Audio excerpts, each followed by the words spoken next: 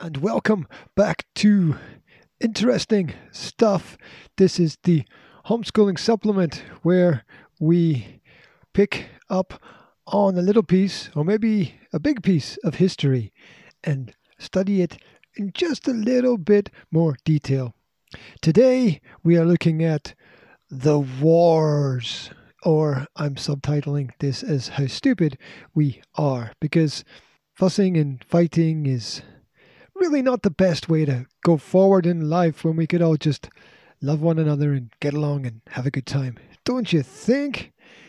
Anyway, we begin with the First World War. On June the 28th, 1914, Gavrilo Princip, a Bosnian Serb, shot dead Archduke Franz Ferdinand, the heir to the Habsburg Empire.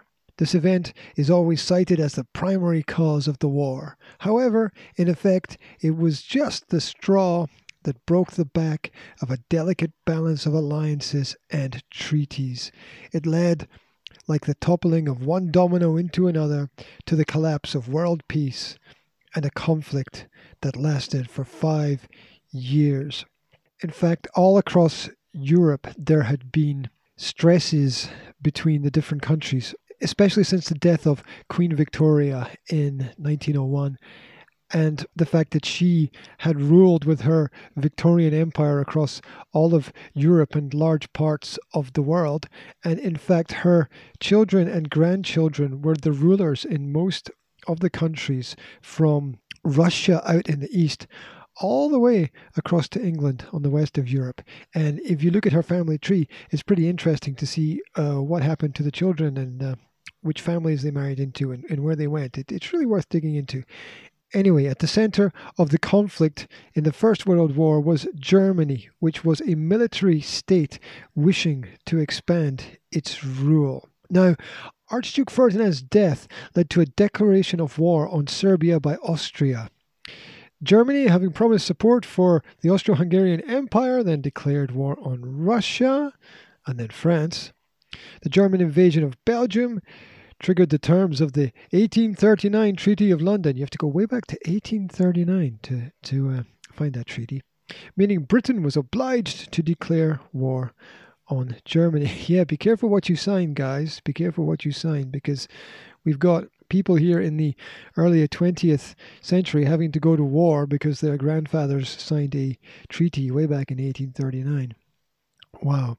So only 5 weeks after Princip pulled the trigger in his assassination, the world was at war. In fact, 5 years to the day after that shot was fired, the war was concluded with the signing of the Versailles Treaty. Now, it's not just about treaties and political decisions. It's really about people and the cost of war in terms of finances and resources and human lives and destruction. It's quite terrible.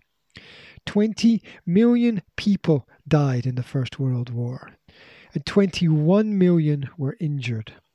And that is, these are startling statistics and figures, especially on top of the destruction of the economies and the loss of law and order and any regularity in people's lives. Quite crazy.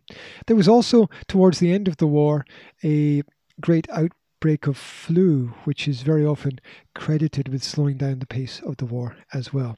Very interesting to look into. The war itself was essentially a failure to realize the fragility of human relationships. It was also the rise of industrial warfare, with factories producing guns and more modern killing machines, and governments scooping up the latest technology to give them even more power. It was also very profitable for banks as well. Now, after the First World War, which was called the Great War, everyone thought, well, we've learned our lesson, and it's not going to happen again. However, 20 years later, the Second World War began in 1939. Now, despite the fact that the last war had been the war to end all wars, this proved to be far from true. Many things led indirectly to the war, but much of the blame for the eventual conflict has been placed at the door of the Versailles Treaty by imposing economic and social conditions upon Germany, which at the time seemed fair, but have since been re-evaluated as harsh. The seeds were sown for a second war. Yeah, it is hard for a country when you are economically restricted, when you can't import and export. It's extremely stressful for economies.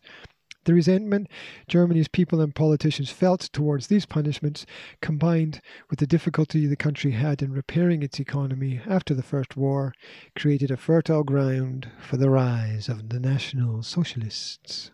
So, on the 3rd of September 1939, Britain and France declared war on Germany. This was 2 days after Germany invaded Poland. It was not until Japan and then Germany declared war on America in December 1941 that the USA joined the Allied forces. And by then, everybody was involved in one way or another or forced to take sides. After 5 years of horror and bloodshed, Germany surrendered on the 7th of May 1945. Japan followed on the 14th of August after Hiroshima and Nagasaki had been annihilated by atomic bombs dropped by the US Army. Once again, the rise of new sciences and technologies played a huge factor in the outcome of the war. In all, 50 million people died during the conflict, and only 30% of these were soldiers. Russia suffered the biggest losses, losing 20 million people in the war. And the war itself created its heroes, Churchill, Stalin, and Roosevelt, and its villains, Hitler and Mussolini. And maybe rightly so, although the more we look back into history, the more we learn about the choices people made. And not everything is what it seems at first. Remember, the Versailles Treaty seemed fair at the beginning. But of course, war is much more complex than political decisions. It's really a study of the human condition and the ego on a personal level as much as anything else. Now, you and I both know that war and such conflicts are really not a good idea in society, and perhaps that's why we should not give too much power to the political decision makers and the politicians and the governments, because there's a lot of profit to be made in the conflicts that exist, especially if you are funding both sides of them. So there we go. That's a brief overview of the two great wars of the last century. And of course, there are many other conflicts that have been going on around the world in between. Some get publicized much more than others. That's another factor to think about. So we know it's not a good road to go down. And so let's work towards peace. It's that simple. Let's work towards a more peaceful future where we can just all get along in one way or another. I hope you enjoyed this, and as usual, there'll be extra questions in the links under the video. And that's it for today. Wherever you are, whatever you're doing, have a great day, and be thankful for the world we live in.